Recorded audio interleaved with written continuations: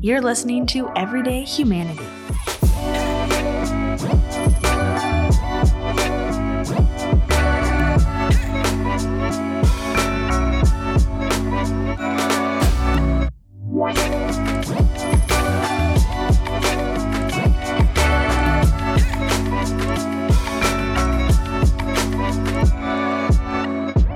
Welcome back. You are listening to Everyday Humanity. We are on episode 5 in our second season. We are so glad that you continue to join us each and every week. We are happy you're here.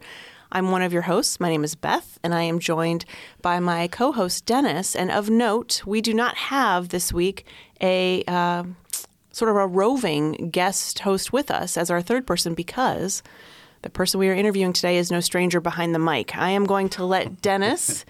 You guys are laughing at me. That's pretty good, right? That was pretty good. Okay, thank you. I thought so too. So, Dennis, if you would please do us the honor and introduce this week's guest, I think that's a good place to start. Yeah. So this week's guest, this week's podcast is really turning the tables because this guy usually interviews people and doesn't always get interviewed. And today we are interviewing him. So our guest today is the one and the only, the man, the myth, the legend, Steve Kelly from Wood Radio and the morning show. And in full transparency, Steve is also a member of the board at Mel Trotter, and we'll dive into that probably a little bit later. But I'm honored just to not only have Steve on this podcast, but to have him on our board, and more importantly, to call him a friend. Over the years, we've gotten to know and I think love each other quite a bit. And I'm excited just to see where this goes and hear more about Steve's story. So, to start off, Steve, welcome. And we'd just like to hear just a little bit about, your life. You have a beautiful wife. You have 2 beautiful daughters. If you want to just share some of that as much as you're comfortable with, and then we'll go from there. I would be honored, Dennis. Thank you, Beth. A pleasure. This really is kind of a full circle thing for me because I came to know of Mel Trotter from a relative who was a guest.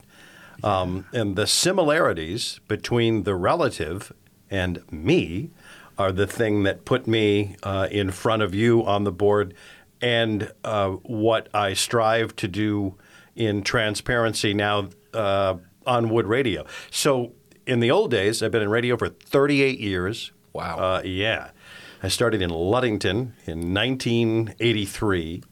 I was on the radio to provide a cheery sort of voice, right? It's all about entertainment and information. And the older I got, the more I realized now that I have a pulpit, if that's a word I can use, I can be more powerful by being myself. So instead of sort of crafting a version of me that I liked better, I can be the person that God created and help people through those struggles, which is something in the last few years and through Mel Trotter and the series that I spoke to on Mel Trotter that opened so many doors for me. Who'd have thought talking about my brokenness would open doors? What's this all about? So I'm a radio guy, and I love it. As you mentioned, a family, wife of 30 years. We just celebrated 30 years, and children will be 27 and 24 this year. Wow. Who'd have thought? Yeah. Redheads, you can't miss them. Did they get that from you or from Sandy? Yeah, it's on both sides of the family. Really? But neither of us are redheads. Yeah, I can see that. So to talk a little bit more about what brought me to you and what brought me to an anniversary yesterday is a history of mental illness and undiagnosed childhood trauma, which is PTSD, which led to a nervous breakdown, which was medicated by alcohol, which eventually became alcoholism. And I have been 8 years sober as of yesterday. So, wow, congratulations. Thank you. Depending on when you listen to this podcast, as it lives in perpetuity, it's something I'm very proud of and something I never would have talked about. The relationship is a first cousin. My first cousin, Dave, who you met my mom. Yeah, I did. They met you before I did. Yeah. Dave and I have the same genes, right? My mother's sister's son. Dave is also an alcoholic. The difference between Dave and your guests and me are resources. I didn't run out of money. I didn't get kicked out of the house. I, through the grace of God, admitted my powerlessness against this disease on my knees at a nice church with a regularly regulated temperature. I still had money in my bank. I still had health care, and I had a psychologist, and I could drive my own car to an AA meeting. Yeah. So the difference between me and Dave, resources. What are you for your guests? Resources. Yes. So were it not for the grace of God, we're the same people.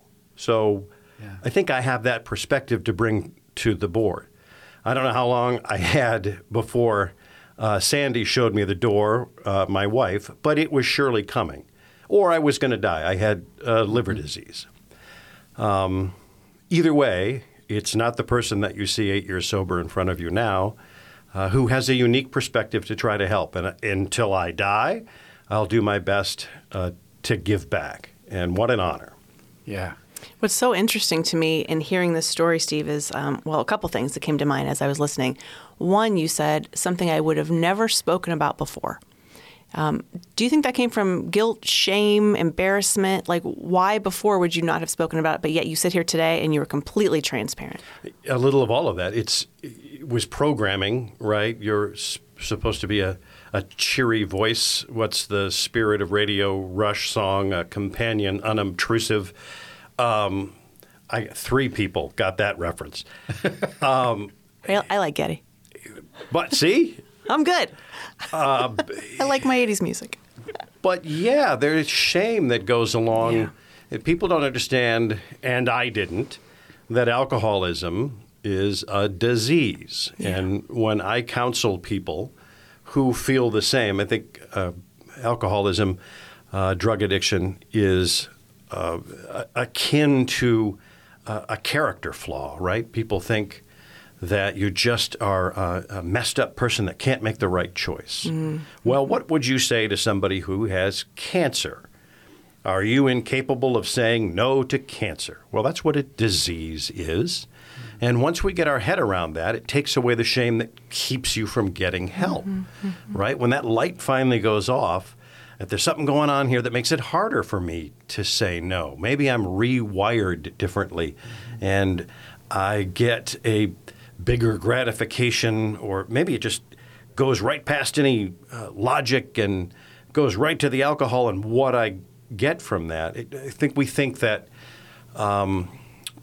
people are just out of choices, so they're going to drink and drug themselves to death. Mm-hmm. And I was probably one of those people that thought that until I became an alcoholic and realized that I just don't know what to do against this, right? So that's where resources come in. I was able to reach out to an Alcoholics Anonymous mentor. I had been going to a therapist, a Christian counselor. What? Could there be such a thing? Somebody that talks about Jesus and is an analytical doctor, founder, and began doing real work where we talked about real things and mentioned, oh, by the way, I drink myself into a stupor every night.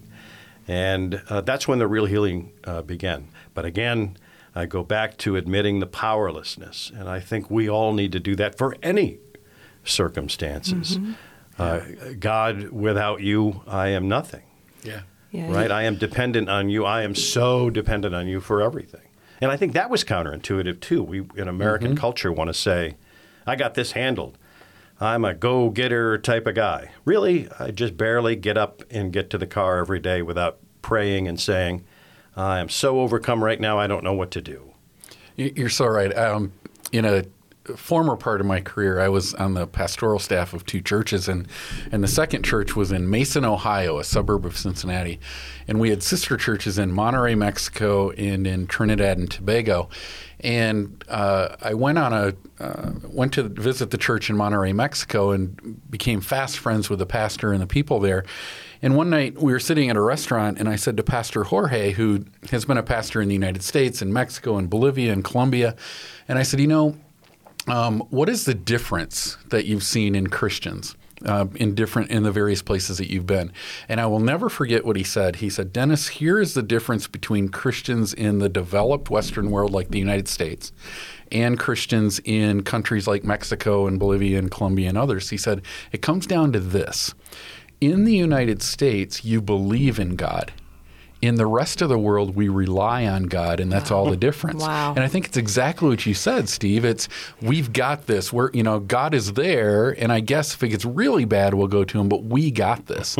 As opposed to people who have learned and lived by the fact that they need to rely on God. Yeah, right? relinquishing control, Yeah. right? That's what it is. And Steve, when you use that analogy, which I love, you said it's being an alcoholic, right? No different than having cancer. And as a cancer survivor myself, I appreciate that analogy because that was not within my control, right? I didn't choose that disease. Right. And yet I needed to absolutely rely on God in those moments. And it's why it goes to the entire purpose of this podcast, everyday humanity. We are in this thing called life together. And what I'm hearing is the labels of you are just, quote, an alcoholic. Therefore, X, Y, and Z must be true. You have cancer, therefore these things must be true. You are just a, quote, homeless person, therefore these things must be true. And we start to make these judgments instead of saying, who does God say we are? Who does God say we are? We are made in his image as people who are unique and wonderfully and beautifully made, who have value and mattering and worth and are unconditionally loved by him. We have to remember that. And I think so many of us fail to just be reminded of those things by ourselves, our inner dialogue, as well as each other. So that to me is just was a beautiful analogy. I wanted to make sure I remember to say that. Thank you. Yes, I loved it. And we say that faith is believing without seeing, but we see this interconnectedness. We see what happens when these people are touched by the resources that Mel Trotter brings to bear. And we see people that were marginalized and ignored, a ball on a city street, become Christians with awareness, finding self-love again, which is so hard to do without Christ, I can't imagine. And they become productive. And you take care of all of that at Mel Trotter. Not just a church. It's not just a rehab facility.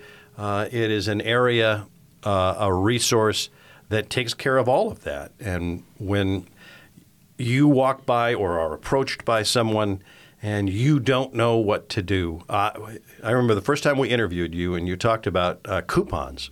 And I thought, finally, an answer to somebody, as you hear the statistics that someone who approaches you on the street is, probably mentally ill, probably an addict, probably both. So giving them money might not be the right thing. You've always said, do what your heart says. But Mel Trotter is one block that way. Right. And I go that way every time. I've been there. I've seen the difference that it makes. And if you really want healing, start there, brother. Sometimes it works, sometimes it doesn't. But at least I have an answer now, right? Right. Yeah, and that's it, right? It's because part of what we're talking about is meeting everyone, whether they're experiencing homelessness or not, meeting everyone exactly where they are. And I recently, my kids are starting to make me watch the show Ted Lasso. I don't know if you've seen that. Oh yeah, all of them. Yeah, and there's some really good things of that about that show. But one of the things that I've loved is this phrase that he's coined that says, "Be curious, not judgmental," and that's really what it means to come alongside some people, right? Because I grew up in West Michigan. I love West Michigan. But I grew up in this West Michigan culture that says, well, if you are that ball on the street, then here are the judgments I'm going to make. You have chosen not to work. You've chosen to become addicted. You could change this if you wanted to, but you're choosing not to. And you really just want somebody to take care of you, right? And frankly, I had that. I'm going to turn 54 this year. So until I was probably 44, I sort of had that. What happened 10 years ago is I joined Mel Trotter. And now what I've figured out is it is impossible for someone to pull themselves up by their bootstraps if they don't have boots or their straps are broken. But once you help them find boots, they will run farther than you could even imagine for them, right? And that's really the difference. And Steve, I know, with your story is, yes, you had the resources. But once people came alongside of you, look how far you've come, right? You've gone and we're not done with you yet. But so Talk about your, to the extent you're comfortable, your family's response. So Sandy, and you mentioned she didn't kick you out of the house, but you also had 2 girls in the home, and that had to be really hard for their dad to be going through this. And how did your relationship grow and evolve and deepen through this with your daughters and your wife? You know, I heard an analogy, Beth, you mentioned cancer. Someone saying that it was a blessing in their life. And the person, I don't know who said it or when, and they said, how could you say that about a disease that almost took your life? And he said, I am closer to my God, I'm closer to my family, and I'm healthy now. I've seen my way through it. So it was a blessing. Alcoholism was a blessing in my life. Liver disease, a diagnosis of deadly liver disease, saved my life and was a blessing in my life. It was the way that God finally got my attention. If you would have asked me 10 years ago if finding out that I either had to quit drinking or die was a good thing, I would have said no. It was the best thing. And God finds ways to personalize all of those little analogies in our own lives. When on my knees at church, I finally let myself say it. I think I knew it. My analogy with alcoholism is, if we're going to use TV shows and movies, The Sixth Sense, which is a horror film, but to me is a family movie. It's about love and the bonds between a mother and a son who thinks that he's not. There are sure ghosts and stuff. I love that movie. I think it's beautiful. And there is a character who, toward the end of the movie, is talking to his wife, whom he thinks is ignoring him for the whole movie. And she drops the wedding ring. And at this, spoiler alert, at this point of the movie, he finds out that he's the ghost. He's dead. I sort of came to, on my knees, this idea that I was an alcoholic when it was like, wait a minute. All of these things are true. I'm drinking all the time, and I'm using excuses. And there's the shame, and there's the not understanding the disease part. And God opened my eyes, and He did. And then we did some work, right? We didn't just pray away the alcoholism. We did some hard work, and we still do. The anxiety and depression aren't curable, right? So at least I know now that anxiety and depression is better than being anxious and depressed, drunk, or hungover. So big lesson there that only took me about 40 years to figure out, right? So the reaction from my family will make me emotional because, for better or worse, right, you realize how close you are when things are thrown at you, when there's adversity. My wife knew all along I wasn't fooling her. She was relieved to hear me say it. My daughters were, one was in college, one was a teen. Their response was immediately unconditional and heartening.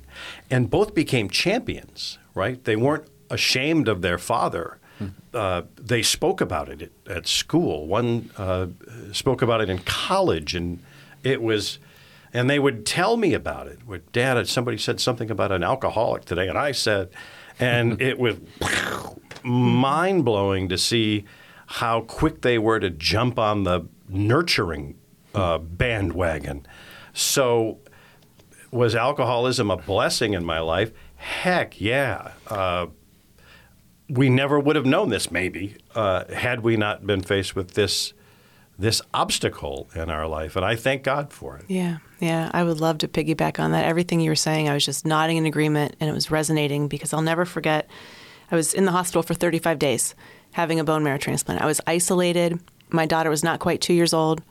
Her dad had just moved to a different state without us. And I'm in the hospital thinking incorrectly about God. I was thinking that I was there as punishment for my marriage falling apart. So growing up the way I did, and somebody who was an achiever and likes to do things correctly all the time, I thought, this is a big failure. God must hate me. And I heard you say that the blessing in this is that you now have a much deeper relationship with God. And what's so interesting is it did not happen for me overnight. And that was a lesson for me. As I walked out of that hospital, the only person to have lived through a transplant, after I was befriending everybody, I was like, come on, guys, let's go. We can do this. And I watched them die one by one. And my theology taught me at that moment, when I was 25 years old, I thought I was the terrible sinner here. What did these people do, right? I had it completely incorrectly, my view of God. So I walk out of the hospital, and people immediately would walk up to me and say, wow, I bet you're so close to God now. I bet you stop and smell the roses. You have to just have this new appreciation for life and for God. And in that moment, I didn't. I was not necessarily changed. I was grateful, obviously, for being alive, but I was not yet transformed from the inside. And the lesson for me is that God has never left me. He didn't leave me on that journey to come closer to him either. It was, you know what, I'm not going anywhere. I had you through this. I will have you when you're ready to be in a relationship with me. And those expectations are only your own. They are only societal expectations and other expectations that have been brought upon you. That is not how I feel about you. It is unconditional love, just like your family showed you. Unconditional love, which is the message that we share so frequently with our guests, is like, look, we are here to love you, to walk alongside you, and to treat you with the dignity and compassion that God has shown each of us. Yeah, you're so right. And we were talking in staff meeting earlier today and even off air a little bit about this idea that, you know, we feel the shame and guilt, right? Our guests feel an enormous amount of shame and guilt, even if they're not addicted, right? The situation that they find themselves in, they feel an enormous amount of shame and guilt. And I think we have to ask ourselves as a society and individually, how do we participate in casting shame and guilt? Because the person, I would say this almost to any person I've met that experiences homelessness and has come through Mel Trotter, they are already casting a ton of shame and guilt on themselves. That's right. And how do we actually, instead of walking forward with them out of that, how do we actually, in our actions, in our judgments, in our whatever it is, how do we actually participate in that and make it worse? And then, you know, the other thing we said in our staff meeting today, Beth, was with our staff was, here's the truth. We can think really bad things about ourselves. God knows us better than we know us. So if it's like, you know, oh gosh, if Beth and Steve knew this about me, they wouldn't want to be my friend anymore. You know, and then I carry that shame and guilt. Well, guess what? God knows more about me than I do. And yet he loves me anyway. That's right. Right? And that's, I mean, okay, so Steve was an alcoholic and Steve probably did some bad things and said some bad things as an alcoholic. And yet God loved him anyway. And still loves him anyway, and used him during that time and is using you after that time. Same thing with you, same thing with me. And, you know, and that's what we're trying to get across to our guests is not shame and guilt. They've got enough of that on their own, but actually understanding where shame and guilt comes from. And it's not from God. And then how do we help them walk through? And that's what gets me really excited, right? And I'm going to be honest, Steve, that's a large reason why I'm excited for you to be on our board. Because we have some other people on our board, a few, that have traveled similar circumstances of addiction and for them, homelessness. But I think our board becomes better when we have more voices on it that can speak through real life experiences about what is going on with those that we're trying to serve in our ministry. What if we are like our automobiles? What if we just need a little better maintenance? I came to alcoholism, as I mentioned, through anxiety and depression. I have the diagnosis. I also had childhood trauma. And we don't do enough to help with childhood trauma. That's right. We talk about PTSD with service members. And I think we're doing a better job with that. We have counselors now in the Army and Air Force and Marines.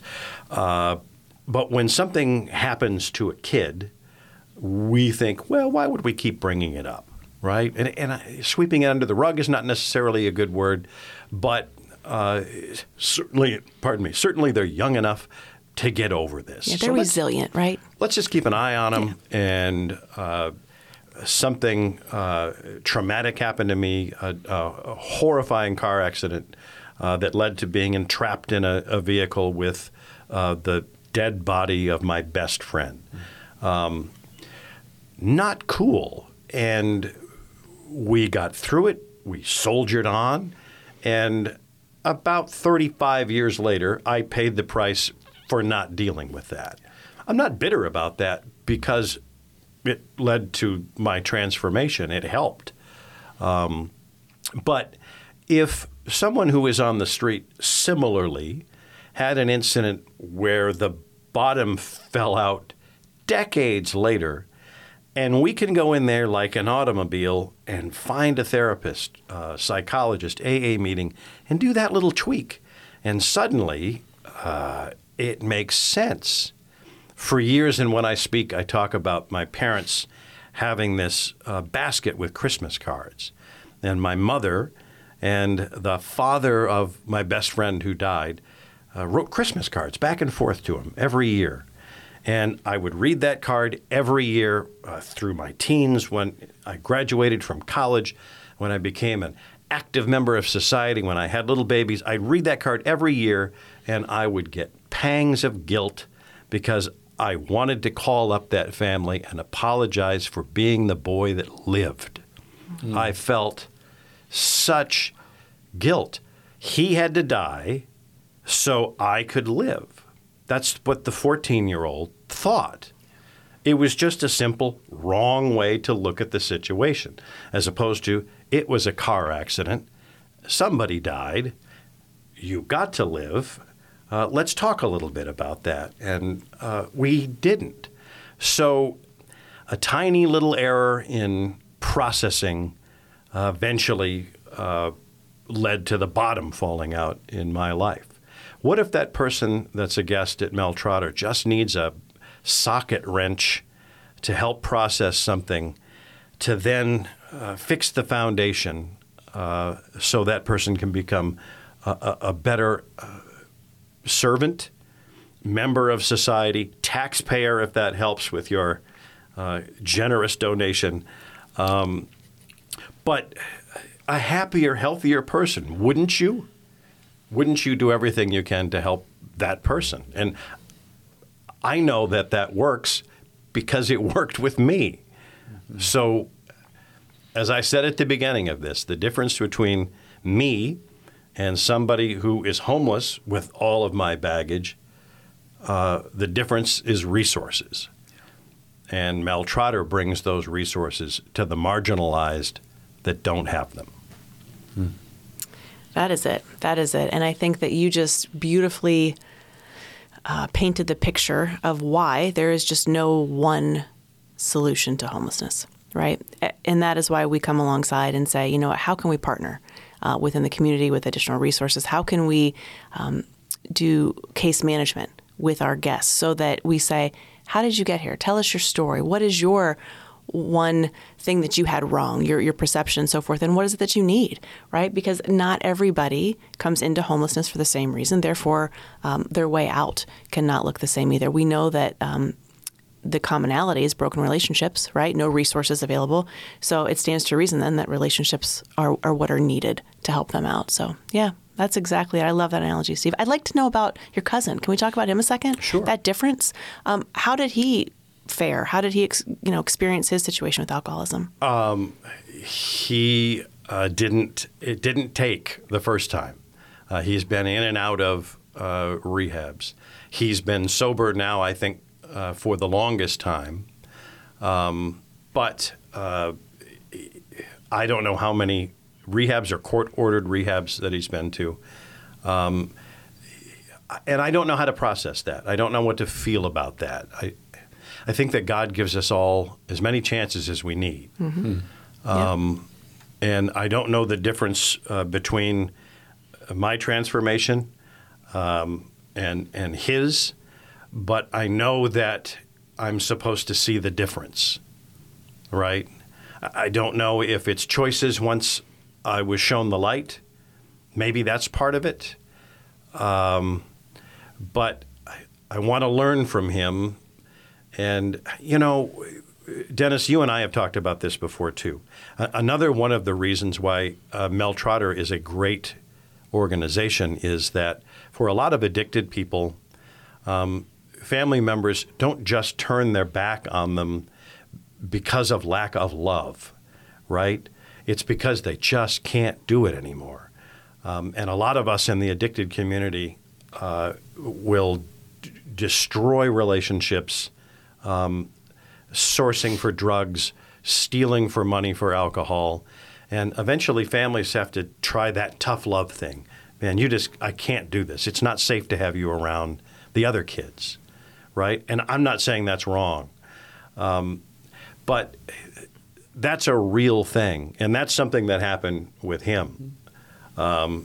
No is what we had. I'm holding my hands up here in the background of this podcast because all of us did that. All of us were sick of him. And there is guilt about that because, I mean, you should see where he lives, right? And you should see where I live. So I want to make sure that I learn from that situation as well because I'm not done processing that yet. So I don't have a complete answer for you. No, but thank you. We're still completely different people. Yeah. And I don't think he's quite there yet. And he's not real open to it. But he's sober and alive. Yeah, and wow, I'm so glad that you said everything that you said because that's, I think, the other misconception, right, is that at some moment this light is going to go on and suddenly everything will be better.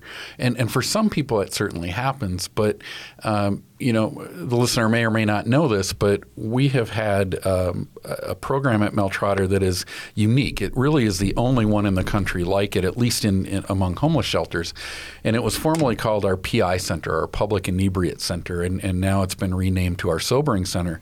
But essentially, here's the premise. So 20 years ago, the hospitals and the city got together and they said, listen, when someone is homeless and drunk on the streets, we're either putting them in jail and they really didn't commit a crime. Well, the taxpayer has to pay for that. Or they're going to the emergency room and they're really not sick and the taxpayer ends up paying for that. So there has to be something better. So they did this research and they came up with, we need to find a place where people can go that are intoxicated. That's not jail or the hospital. They came to Mel Trotter and said, if we help fund nurses, would you do this? So we started that program. All of that to say this. Some people go, what are the outcomes? So this guy that's laying in that bed right now, next week, will he be okay? Well, he might be, but he probably won't be. And we have story after story. And I want to talk about my friend Lee, who passed away about 3 years ago. Lee was notorious for 20 years. Every single night, he was either in St. Mary's Hospital because he was drunk, he was in Kent County Jail because he was drunk, or he was at Mel Trotter drunk in our PI Center. 20 years of him in that PI Center with our nurses giving him food, giving him clothing, letting him take a shower, praying for him and loving him and trying to walk alongside him. 20 years. He had tried various things, different rehabs, housing first, all this kind of stuff. Nothing ever took for more than a month. Finally, after 20 years, he looks up at our nurses who are praying over him, and he says, I need to do something different. I'm ready. So he goes into our detox unit, then he goes into our recovery program, then he goes into a program that we had for elderly individuals who are experiencing homelessness and have some disabilities. Lee suffered from mental illness as well. The last 4 years of his life, he was housed, he was sober, and he came back to Mel Trotter and volunteered in the PI unit, volunteering to serve people that are laying in the very beds that he used to lay in. And I get people that will say, well, that's not a great ROI. It took 20 years. And I'm like, if you want to look at this as a business equation, you're right. But if you want to look at this as a God-sized equation, the ROI is perfect because here's two things that are true about Lee. God never gave up on him, and neither did those nurses at Mel Trotter. And if it takes 20 days, 20 years, or 40 years, it is about that life change and that journey and coming alongside people. So, you're in a different spot than your cousin is, but we're not going to give up on your cousin because God is not going to give up on your cousin, right? And we can't look at this and say, well, it's pretty much a failure if he's not completely where Steve is today. No, it's not true. We're going to keep walking with him because we're never, ever going to give up. right? And brothers and sisters, what does God say about what this life is compared to the next one? If this is not just Pastor Steve in the house. This is not just preparation. What is it? So those 4 years, I'm sure, were instrumental in what is to come next if we are believers. Yeah. And we are. Yeah. And I loved that guy. I'm sorry, Beth. I love that guy. He used to, whenever we'd see each other at Mel Trotter on the street, he would say, Dennis, and he'd share something with me. And then if somebody came up, he would go, I've got to tell you about Dennis, and Dennis has taught me so much. And I would stop him and I'd say, no, Lee, I haven't taught you anything. But I have learned almost everything I know about homelessness through Lee, right? He taught me so much. And he would say, I've got some mental illness, so I don't talk very good. So it's, and I'd be, Lee, you are so profound in every word that you say, right? And that's the thing, is he has so much value. And you're right. I mean, today, I guarantee you he's not battling addiction today. Today I don't know what story he's telling Jesus, but he's telling him something up there. Yeah. No, I was just going to say, Steve, you're the veteran guy behind the mic. I feel like what you guys just said, is this the appropriate time to say, was that like a mic drop? Because really that's that I was speechless, and we all know that never happens. So we don't ever really drop them. They're expensive, and they're not ours most of the time. That's a fair point. That's just a thing to say. I know. This is why I don't often say what I'm thinking. I think this is the part where people I can say, you're welcome. You're welcome. Is there anything else that you would like to share with us on this episode? Anything else that we've not asked you that we should have, or that you would like to share with our listeners right now? Gratitude. Be grateful for everything, because you just don't know, right? I just want to say thank you to you both for giving me a chance to tell this story. It has been abundantly clear to me in the last few years that I need to talk more about this stuff. I'm not an evangelist. I am not an interventionist. I don't go to AA as much as a lot of people do. But I know in my heart what helped me, what healed me, what is healing me. And every time I talk about it, I get immediate feedback that it's the right thing to do. If there is one person who is listening right now to this podcast, I just want you to know that God adores you. And there is help, and there is hope, and it is never too late. Steve, thank you. Wow. Okay. That would be another mic drop. I know. It's 2 mic drops in one thing. Plus, I'm losing mascara over this whole thing. My eyes are watery. I don't know why. But thank you so very, very much for all that you continue to do, not only here at Mel Trotter, but in the world, right? This is what God calls us to do, is to say, let's give back and let's care for one another. And oftentimes people say, well, I don't want to teach scripture or preach because I don't know where to find it and which of the 66 books. And, we don't need to know. We just need to testify to say, this is my story. And you do that so beautifully. So thank you for sharing your story here with us today. You are welcome. And with everybody else in the world. So, okay, listener, thanks for joining us again this week. And we will see you back here next week on another episode of Everyday Humanity.